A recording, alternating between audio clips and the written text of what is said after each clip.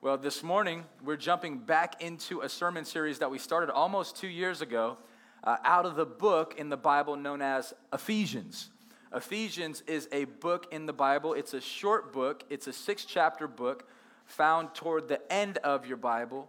It's a letter that the Apostle Paul wrote to a church in a city called Ephesus, and he's writing to the Ephesian church, instructing them on Christian living, inspired by God, good for us. I love the book of Ephesians. The book of Ephesians is a treasure in this treasure chest Bible for sure. Several have gone before us and have commented on the power of this book. Dr. Martin Lloyd-Jones, the revivalist and former preacher, said, "It's very difficult to speak of Ephesians in a controlled manner because of its greatness and because of its sublimity. Many have tried to describe it. One writer has described it as the crown and climax of Pauline theology. Another has said that it is the distilled essence of the Christian religion, the most authoritative and most consummate compendium of our holy Christian faith." Hopefully I said that right? What language, he says. And it is by no means exaggerated, right? He's saying that this book right here really gets to the heart and depth of the gospel, and it's good for us to dig into it today. St. Jerome, the translator of the Bible, who translated it from its original language into the original Latin, which we know as the Vulgate Bible, says it like this. If we can pull it up from Jerome, he says, "Ephesians is like the heart in the midst of the body." What he's talking about there, he's saying that this book is the heart, right? That everything's flowing from it. And it'd be wise of us to lean into it today. One more quote. We'll quote from John MacArthur. A present-day theologian says, you want to get to the book of Ephesians and get it down good. He says, it'll absolutely revolutionize your life. It will teach you who you are, how rich you are, and how you're to use those riches for God's glory. What's MacArthur saying there? He's saying that it'd be wise of us, it'd be good of us, right, to get in this book and be able to understand how good God's been to us. He even says, how rich you are. What does that mean? Well, the book of Ephesians in chapters 1 through 4.5, that's where we're picking it up today, really comments on all the things that God has done in us and for us. So, for example, in chapter 1, verse 3, it talks about how he has blessed us with every spiritual blessing under heaven. He says that he's chosen us, he's called us, he's adopted us, he's forgiven us, he's redeemed us, he's sealed us with his promised Holy Spirit, he's seated us in a place with him, and all these things he's done for us. I was telling our team before we kicked off church this morning, I asked them, how's everybody doing? And I said, before you even answer, you can't say anything but good. Because if you're in Christ, you're all those things. We need to be reminded of our riches, amen? Of how much God has done in our place for us, that today, whether we realize it or not, we are rich with Christ. That he's given us everything we need and more. That's why we're covered in grace. And so we pick it up here in Ephesians chapter 4, verses 17 through 24. The first half of Ephesians is largely about orthodoxy. It's a big word to say, understanding the doctrines of God, understanding the words of God. This last part of Ephesians is more so talking about orthopraxy. How do we practice what we just learned? Now, we've downloaded in our hearts who we are. Now, how do we live it out? And we see this come alive in Ephesians chapter 4. We'll pick it up today in verses 17 through 24. If you're ready, say ready. Come on, if you're hungry, say, let's eat. Let's eat. Paul says, now this I say and testify in the Lord, that you must no longer walk as the Gentiles do. In the futility of their minds, they are darkened in their understanding, alienated from the life of God because of the ignorance that is in them, due to their hardness of heart. It says they have become callous, the scripture says, and have given themselves up to sensuality, greedy to practice every kind of impurity, but that is not the way that you learned Christ. I think Paul probably wrote it differently. He probably said, that's not the way y'all learn Christ. See it? Assuming that you have heard about him and were taught in him, as the truth is in Jesus, put off your old self, which belongs to your former manner of life and is corrupt through deceitful desires, and to be renewed in the spirit of your minds. Put on the new self, created after the likeness of God in true righteousness and holiness. God, I ask you to speak to us this morning. One more time, God. We pray for a move of your Holy Spirit. Give us eyes to see. Come on, everybody, turn your ears on. Just turn them on. Give us ears to hear. Give us a soft heart to listen. Help us to know you better. In Jesus' name, we want to know you, Lord. Amen. Amen. As I was thinking about how to title this second half of Ephesians chapter 4, these two words spoke to me. On, off. On, off. See, what the Apostle Paul is trying to download into the Ephesians is this reality that we're called to put on Christ, and when we do that, we put off things of this world. So the title of these next few weeks as we study through Ephesians 4 is simply going to be on, off. And here's what I want you to be asking yourself as we journey through these verses. What's God calling me to put on? What's God calling me to put off? Spiritually, what is God clothing me in? And spiritually, what's he telling me to put off? And maybe we would learn how to walk better, walk lighter, walk fresher, walk freer, if we can put off the old self and put on the new self. See, when we put on Christ, we get a new identity. We get the identity of Christ. And a new identity means we have a new responsibility, right? If we put on Christ, then we're called to walk like Christ, amen? When we put on Christ, we have the outfit of Christ, we have the salvation of Christ, we have the Spirit of Christ, we have the responsibility to be like Christ, to have Christ live in and through us. Think about it like this. How weird would this be? Not only weird, how frustrating would it be? If you're walking down the street, you see two men over here in their police officer uniform from head to toe. They have their police officer outfit on, the whole get up, right? And you're walking down the street and all of a sudden you see somebody run by and steal a lady's purse, and he keeps on running. Then you see a car crash, but the car that hit the person keeps on driving, and you run over to the police officers. Officers, hey, did you just see what just happened? That lady got her purse stolen. What are you going to do about it? And let's just say they go, I'm not a police officer. I can't help you. Why are you asking me? Because you're clothed like it. Because you have the outfit on. And since you have the identity on, we give you the responsibility too. How weird would it be if that person were to do that? What's my point? We're clothed with Christ. We should have people coming to us saying, how do I get free? How do I get healed? How can I be forgiven? How can I get saved? You got Christ on you. You're covered and clothed in Him. Right? Again, think about it like this. Let's say those police officers were to actually be who they are dressed like, and were to say, you know what, I'm going to do a vocational change. I'm going to change my job. They said, I'm going to become a firefighter. And they go through all the testing, and they do all the different detail work and all that, and they get hired as a firefighter. And let's say they show up that first day, and they still have their police officer uniform on. And everybody else in the fire station's got their whole fire get up on. They're going to be looking at them like, you got the wrong outfit on. You got to put that off. You got to put on your new identity. You have a new calling. You have a new job. You have a new purpose. The Apostle Paul is telling the Ephesian church, as well as Walk Church, if you're in Christ, you have put off the old self, and you've put on Christ. Now, we're going to talk about what that looks like practically through these verses along these next couple weeks. Come on, one more time. If you're hungry, say, let's eat. Okay, Ephesians chapter 4, verse 17 says it like this. It says, now this I say, and I testify in the Lord. What does that mean? Well, here's what this means. It's the Apostle Paul saying this.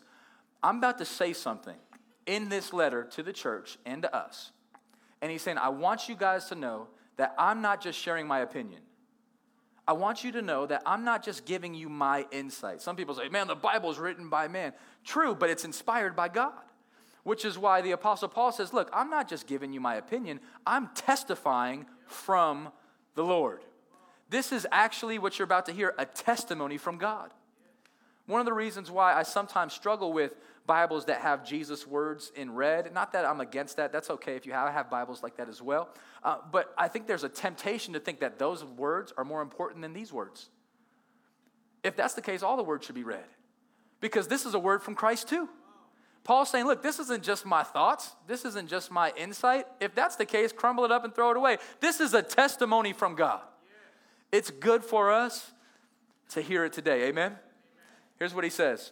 Here's this testify. That you must no longer walk as the Gentiles do in the futility of their minds. What he's saying there is, I want you to throw off your old self. I want you to throw off the testimony and identity of your old self when you were a Gentile. What's a Gentile? A Gentile is a non-Jew, a non-Christian, somebody that doesn't identify with the God of the Bible. A Gentile is somebody who says, you know what? I'm not down with all the Christian stuff that you're kicking here at Walk Church. I'm going to go my own direction. They would be considered a Gentile. A Gentile is somebody who's apart from God, who's distant from Christ.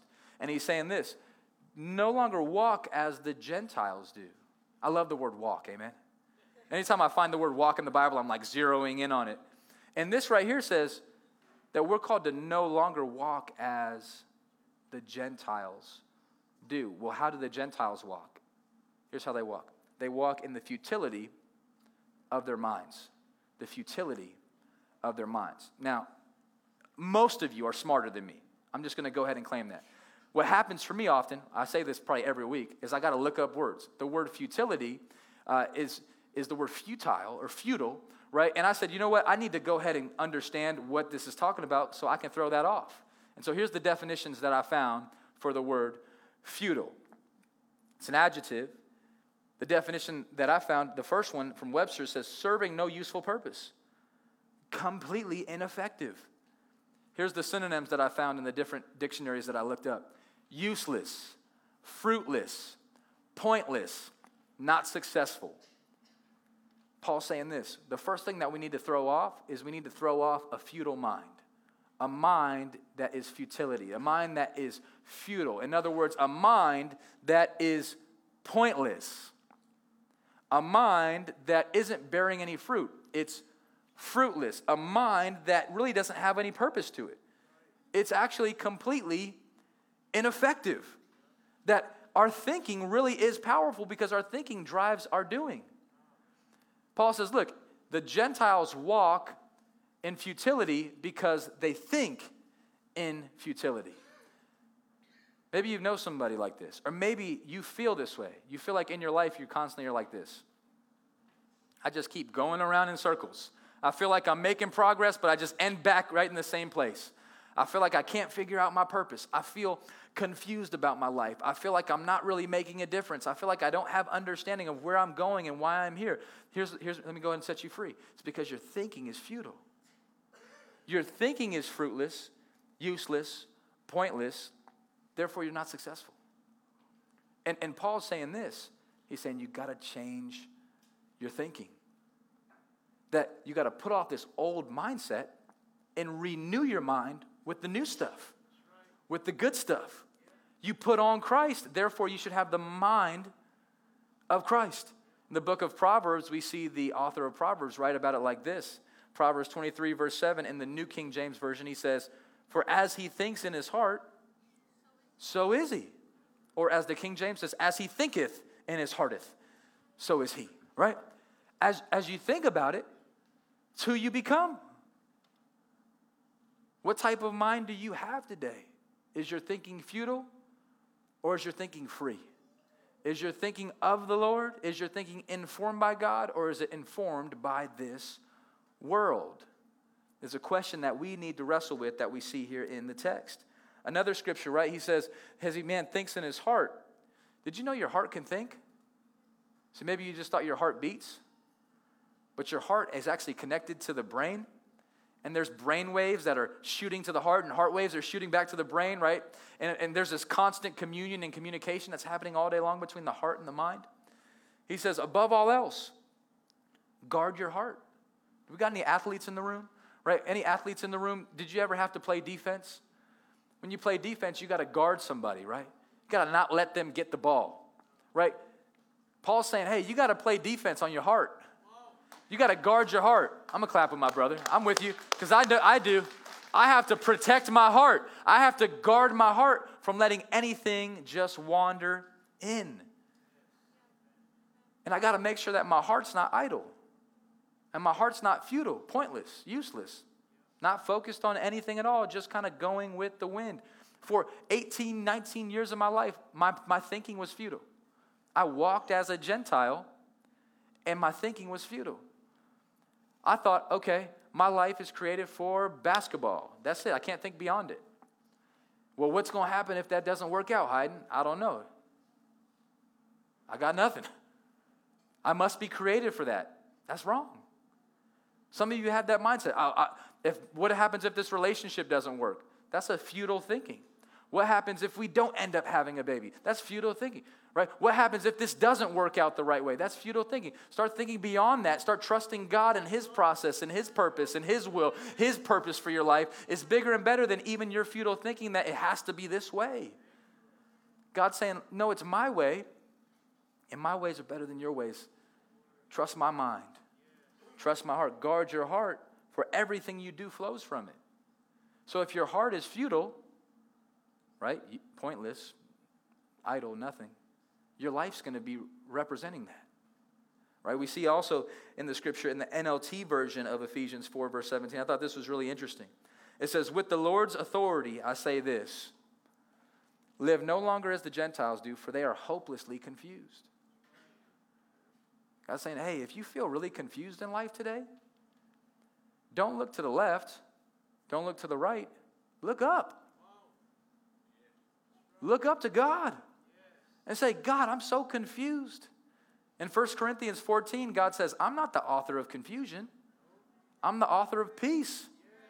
Oftentimes, I'm faced with some type of decision to make. All of us, at some point, need to make decisions. Some are bigger than others. All throughout the day, some of you made a decision to go to church. Sometimes we're faced with tougher decisions than others. And here's what I would set you free with today. I would give you this encouragement.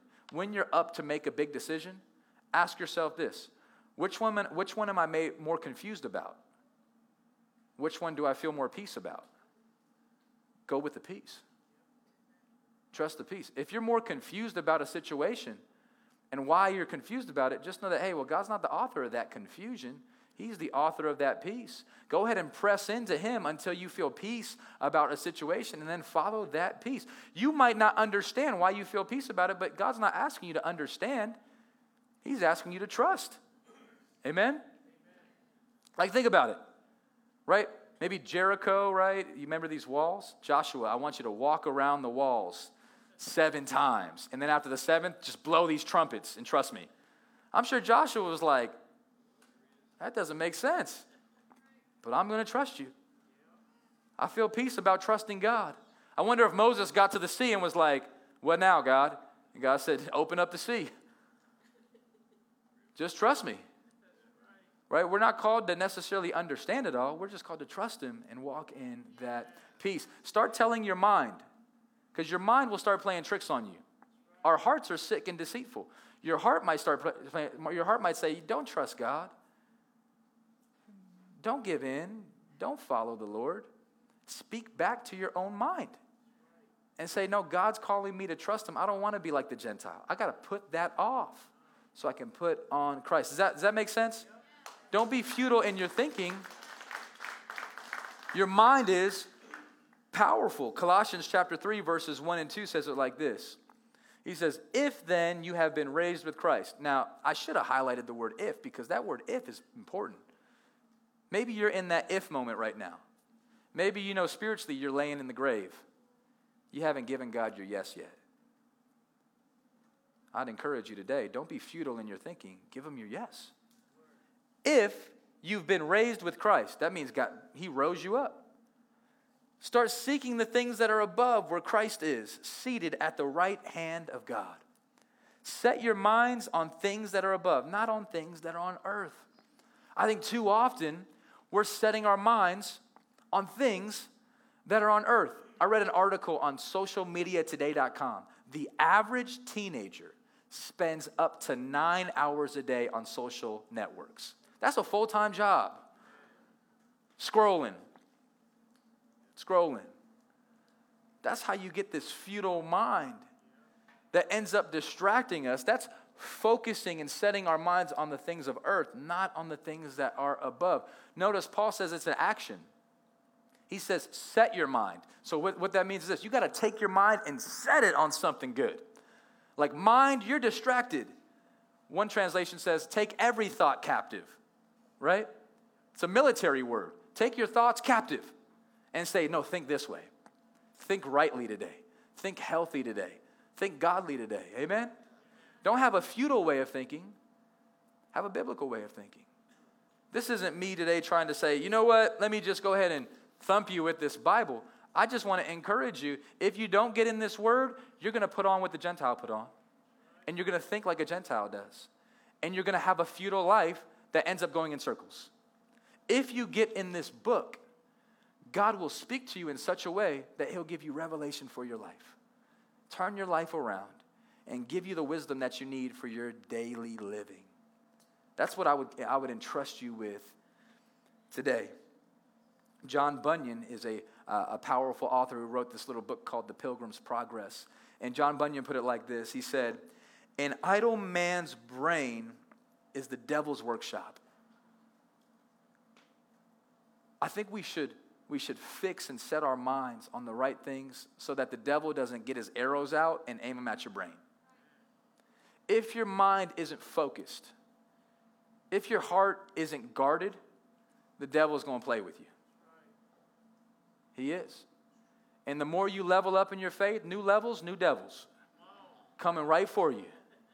Saying, okay, you want to grow in your faith? You better lock in. This little F word called focus. Focus. I want to encourage you today, Christian, brother, sister, or if you don't know Jesus, I would encourage you to get to know him. So you're not trapped in futility, but you're walking in victory, right? To focus. This is a good word for entrepreneurs and businessmen and women in the room too. I once heard of a story of a banquet that consisted of the 100 most wealthy people in America. And everybody in that room had to, on a piece of paper, send in the one word that helped them in their success. And everybody put in this paper and wrote their one word on the paper. It was ironic that the two most wealthy people in the room, Bill Gates, Warren Buffett, had the same word. They were the only people that had the same word. They opened up their letter. They both had this word, focus. What was their key to success? What was their recipe? You know what it was? Focus. I can't let my mind wander. I can't give the devil a workshop to play around in my thinking. I got to lock in, amen? So that's what I would encourage you to do. Let's put off the futile mind and put on a focused mind. And focusing in on the right things. Why am I at church? Because I need to be focused on God. Why do I need to go to a group? Because I need to be focused on God. Why do I need to read the Proverbs every day? Because I need to be focused on wisdom from God. Why do I need to get around faith and trust the Lord? Because I need to be focused, amen. I want to be used at the highest level. I don't want a futile thinking. I want to focus on him. Amen? Does that make sense? All right. That was just a half of a verse. I got to keep going. There's more to go here, right? The next thing we see here in verse 18, he says, now I say this, and I testify in the Lord, that you must no longer walk as the Gentiles do in the futility of their minds. They are darkened in their understanding. He says that we got to throw off this darkened understanding. That oftentimes, if we're not focused and we're not in Christ, our thinking becomes dark. That we become darkened in our understanding. That word understanding is a powerful word. Not enough of us have biblical understanding. Here's what I mean by that. Too often, we listen to respond instead of listen to understand. Can I get an amen from somebody? You ever met somebody? They're like, hey, how was your day? But they're really not listening. They just want to share with you how their day was. You're like sharing, and they're just like waiting to jump in. Let me get my moment to just cut you off so you can tell their day, right? We're not listening to be understanding. We're darkened in our understanding apart from Christ. Have you ever met somebody that's like, yo, I don't want to hear about that Jesus stuff, man. I don't want to hear about your church. I don't want to hear about your walk with Christ. I don't want to hear about how you're growing with Christ. What that looks like is is a Gentile perspective that's darkened in understanding. And here's what Jesus wants to do. He wants to light you up. He wants to enlighten your understanding. Christ says it like this. He goes, I am the light of the world. And then in Matthew 5, he says, if you trust me, you're the light of the world. So all of a sudden, Jesus wants to light it up. Did you know that? And how's he going to light it up? Through you. Through me. But the room won't get any lighter if your thinking doesn't get brighter. If your understanding remains darkened. The Bible speaks about this concept of understanding and how important it is, especially throughout the book of Proverbs. I want to just pull up a few on the screen. Proverbs chapter 2, verse 6 says that the Lord gives wisdom, from his mouth come knowledge and understanding. That from God's mouth, he pours out understanding. Maybe today you say, man, I don't understand God. I don't understand the word of God. I need it. You got to listen to him. I think carving out unrushed time in your daily rhythm of life to just sit with God would do wonders. If you try to do it, the enemy will try to do everything to stop it because the power is in his presence. But if you can just get alone, you and a book, this one, the Bible, and you open it up and you read it, God will speak to you and he'll give you understanding. I promise you. You know why I can promise you? Because he said it. The Lord gives wisdom. From his mouth come understanding. Proverbs 3:5 says, trust in the Lord with all your heart. Everybody say all. All means all, right? Trust in the Lord with all your heart. Do not lean on your own understanding. I usually fail. My testimony. I usually fail when I start to lean on my understanding. But when I lean on his understanding, success happens. Blessing happens. I don't always understand his understanding, but I'm not called to lean on my understanding. I'm called to trust him with all my heart. Remember your heart. You got to guard it. Here's a way to guard it. Give it to Christ. Like we just sang, Lord, I give you my heart. Just give your heart away. Go ahead and grab your heart sometime today. Grab your heart, sign it. Say, God, I'm signing it away. Take my heart. Make it yours. Make it clean. Take up residence in my heart. Now, it's dangerous if you do that, church. If you give Christ residence in your heart, he'll start evicting stuff out of there. He'll start moving stuff that doesn't need to be in there. He'll be like, you got to go. You in this futility, got to go. You in this addiction, got to go. And Christ is saying, I'm making you better. I can't let you be darkened in your understanding anymore. There's too much I want to do in you and through you. Jesus isn't into renting or leasing. He's into owning. He wants to own. He's coming for ownership. Come on, Walk Church. You got to let him in. Let him in. But if you're darkened in your understanding, what will happen is you'll miss him. And you'll be 50, 60 years old thinking, what did I even do with my life? How did I miss it? I missed it. Here's why. Because you were futile in your thinking, darkened in your understanding, and you missed it. Proverbs 3:13 says, blessed is the one who finds wisdom and the one who gets understanding. God says it's the blessed life to walk in understanding. I would encourage you, maybe you would meet somebody today. There's been men and women in my life who have helped me understand just through listening. One of the best ones is my wife. When I stop listening just to respond and start listening to understand, I grow. Maybe today after church, you might meet somebody new, and shake their hand. Ask them an engaging question and listen just to understand. Think about it like this. In this room right now are all types of different ages, right? Different ethnicities, different socioeconomic statuses, different jobs, different genders, different races, all types of differences in this room. What if we sought to understand each other and got to know each other instead of just remain dark? I bet you there's stories in this room that are just fascinating. I think it'd be wise of us to get to know them. Let's keep on reading. I just want to stay in this understanding piece, but come on, let's keep on digging in. He says it like this: they are darkened in their understanding, alienated from the life of God because of the ignorance that is in them due to their hardness of heart. The word alienated here, synonyms for the word alienated is isolated or estranged, separated, set apart. See, all of us, before we got to know Christ, we're all in a spiritual orphanage. Did you know that? Right? We're all in the orphanage, waiting for somebody to adopt us. But when Christ steps in, he adopts us into his family. And so what Paul's saying here is, put off your alienation, put on your new identity.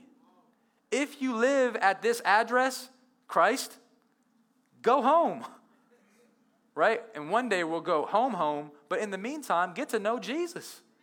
Don't live distant from God, where the only day you get to know God is on Sunday. I mean, for me, right, as a married man, I wonder if the only time I spent time with my wife was for an hour on Sunday. What type of relationship would that be? Bad. That sounded like her voice right there. Bad, right? Some of y'all got a bad relationship with God.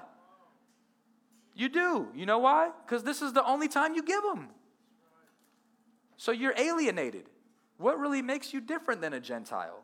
The difference is one spends time with their father, the other one doesn't. One says, I'm at home with Christ. The other one says, I'm alienated from the life of God. God wants to give you life. He has life for you. Like real L-I-F-E, life for you. Or you can be alienated and try to do this in your own way. It's very futile, pointless, useless, fruitless, not successful. And the reason why is because we're ignorant. Apart from Christ, we're ignorant. The word ignorant just means unaware. But the reason why many are unaware is, one, because maybe they never heard the gospel, which is our job, to share our faith, to invite people to faith. But also because some people are just hard at heart. So some people are ignorant really because they have a hard heart. And a hard heart won't get you closer to God. It'll get you farther away from the heart of God. I believe that God wants us to have a soft heart. Let me ask you this. If you have a foam cup in this hand and a coffee mug at this hand and you drop them both, which one's breaking? Probably the one that's harder, right? The mug. And I think a lot of people walk around with broken hearts because their hearts are so hard. They're easy to break because they're hard. They shatter easy. God calls us to have a soft heart, a moldable heart, a heart that he can touch and impact and imprint on. God says, hey, I want to be the potter of your life. Let me take your heart and mold it. Friend, today, maybe you got a hard heart in here. Soften your heart. Your prayer could look like this. God, soften my heart. Take my heart. Mold my heart. You mold it into whatever you want it to be, and I'll walk in it. Because our heart determines our life. But if you have a hard heart, you're going to be ignorant. You're going to get alienated from the life of God. You're going to get darkened in your understanding. Your thinking is going to be futile, and you're going to walk the wrong way. It's a trickle-down effect. I think it starts with a soft heart. A heart that says, Lord, speak. A heart that says, Lord, use me. A heart that says, Lord, I'm open to you and to you alone. If you go after the heart of God, you'll get him and he'll move in your life. Let me go ahead and introduce us to the last verses of this text, verses 19 and 20. It says, they have become callous, have given themselves up to sensuality, greedy to practice every kind of impurity, but that is not the way you learned Christ. He highlights this word callous. This word callous just means stubborn, hard, disregarding. To be callous to something means that you turned your back to it. Saying that the Gentiles turned their back to Christ. We don't want them. Make sure that we're throwing off a callous shirt. Right? Think about all these things we got to throw off. Like, don't wear a hat that says futile and a jacket that says callous, right? And a shirt that says darkened. Take those things off, put on Christ. Off, on. That's how we're called to live. Callous means to disregard Christ. Having given themselves up to sensuality. The first definition for sensuality I found. The enjoyment, especially of physical and sexual pleasure. Basically what he's saying is on sensuality is they've given themselves up to sexual misconduct, and in doing so, their hearts have been hardened, their minds have been darkened. Right? So we're called to put off sensuality and put on purity. And Matthew 5 says, those who have a pure heart will see God move in their life. I want to see God move. Well, I got to put something off so I can see him clearly. Greedy, to practice every kind of impurity. The first definition for greedy is the word selfish. Put off selfishness, put on generosity. You see it? Put off the practice of impurity and put on purity. The definition that I found for the word impurity, I thought it was funny. It just said not pure. And then I saw a little comma. The next word for impurity, contaminated. How many of us are contaminated with the world? Now, I know we're called to live in the world. Totally. We're called to rub shoulders in the world. We should be around people that don't know God. We live in a city that 90% of the people in the city don't know God. We should be around people, inviting people, loving on people. But let me ask you this. Are you affecting those people more than they're affecting you? Jesus would recline with sinners, but everybody in the house would leave differently when they left. I think sometimes when I'm in the wrong place, I leave differently when I leave. I want to make sure that I'm affecting, not being affected.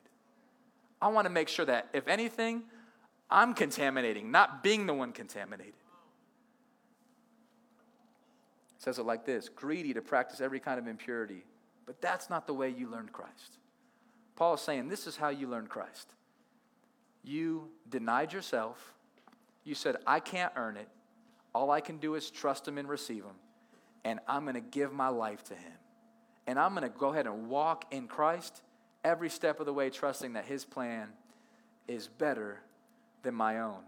I read a story about a man by the name of C.S. Lewis, who is the great philosopher, author of the Chronicle of Narnia's books alongside J.R.R. Tolkien, right, who he was led to Christ through this brother. Now, for the majority of Lewis's life, he was a profound atheist. He was a writer, scholar, and a brilliant thinker. And he had this moment where he said, you know what? I'm going to set out to write about debunking the Bible. I'm going to disprove that this whole book is false. And so C.S. Lewis got himself a Bible and said, you know what? I'm going to find out all the contradictions. I'm going to expose it. I'll be the one. What happened is he exposed himself. This book's like a lion, right? It doesn't need anybody to defend it. It'll defend itself. This book is supernatural, alive, and active. And C.S. Lewis, in one of his memoirs, ended up writing this. I want to share it with you today. Lewis says this is what happened to him. He says, you must picture me alone in that room in Magdalene, night after night, feeling, whenever my mind lifted even for a second from my work, the steady, unrelenting approach of him whom I so earnestly desired not to meet. That which I greatly feared at last come upon me. He says, in the Trinity term of 1929, I gave in. I admitted that God was God. And I knelt down and prayed, perhaps that night the most dejected and reluctant convert in all of England. He says, I did not then see what is now the most shining and obvious thing, the divine humility, which will accept a convert even on such terms. C.S. Lewis is telling us in his testimony, he goes, man, I was once alienated from God. I was once darkened in my understanding. I was once futile in my mind, consumed by my work. I was once callous toward God, the thing that he feared the most. He finally had this moment where he, in quote, gave in and said, God is God. And he would go on to be one of the most profound Christian authors with the rest of his life, writing books and novels and stories, Mere Christianity, which has been a game changer of a book. And we see here in Lewis's life that sometimes you got to come to that realization. Say Jesus wins. Y'all do know it's a fixed fight, right? Like you could read the rest of the book. You could see how it all ends. He wins. It'd be wise of us to join the winning team. This is already wrapped up. So don't be futile in your thinking. Don't be ignorant in your thinking. Get wise in your thinking and get to know the Savior. I'll share this in closing. Last night, my wife and I watched a movie. I didn't even know that this was going to be a part of the sermon, but it was literally, the story was telling this scripture. It's a movie called The Case for Christ. It's on Netflix. I would encourage you, if you got Netflix, to just go ahead and watch this movie today or sometime this week. It was very well done, very profound. And it's documenting this journalist's life, very much like C.S. Lewis. He actually quotes from Lewis. And it's a man by the name of Lee Strobel, whose wife gets to know Jesus along her journey. And he sets out to try to disprove it. And I'm not going to tell you the rest of the story. You got to watch it for yourself. But the words that he uses are similar to the scripture. I was ignorant.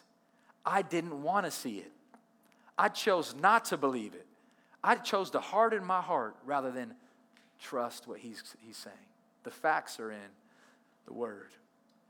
And I would encourage you, if you're in a similar place, that you would take time today to get to know God. Rick Warren says that we're made for it. We're made for God. And that until we understand that, life will never make sense. Hear me, church, in a closing word. Until you get to know Christ, until you put off the old self and put on the new self, life will never make sense. But when you do, you'll get it. Amen? You'll get it.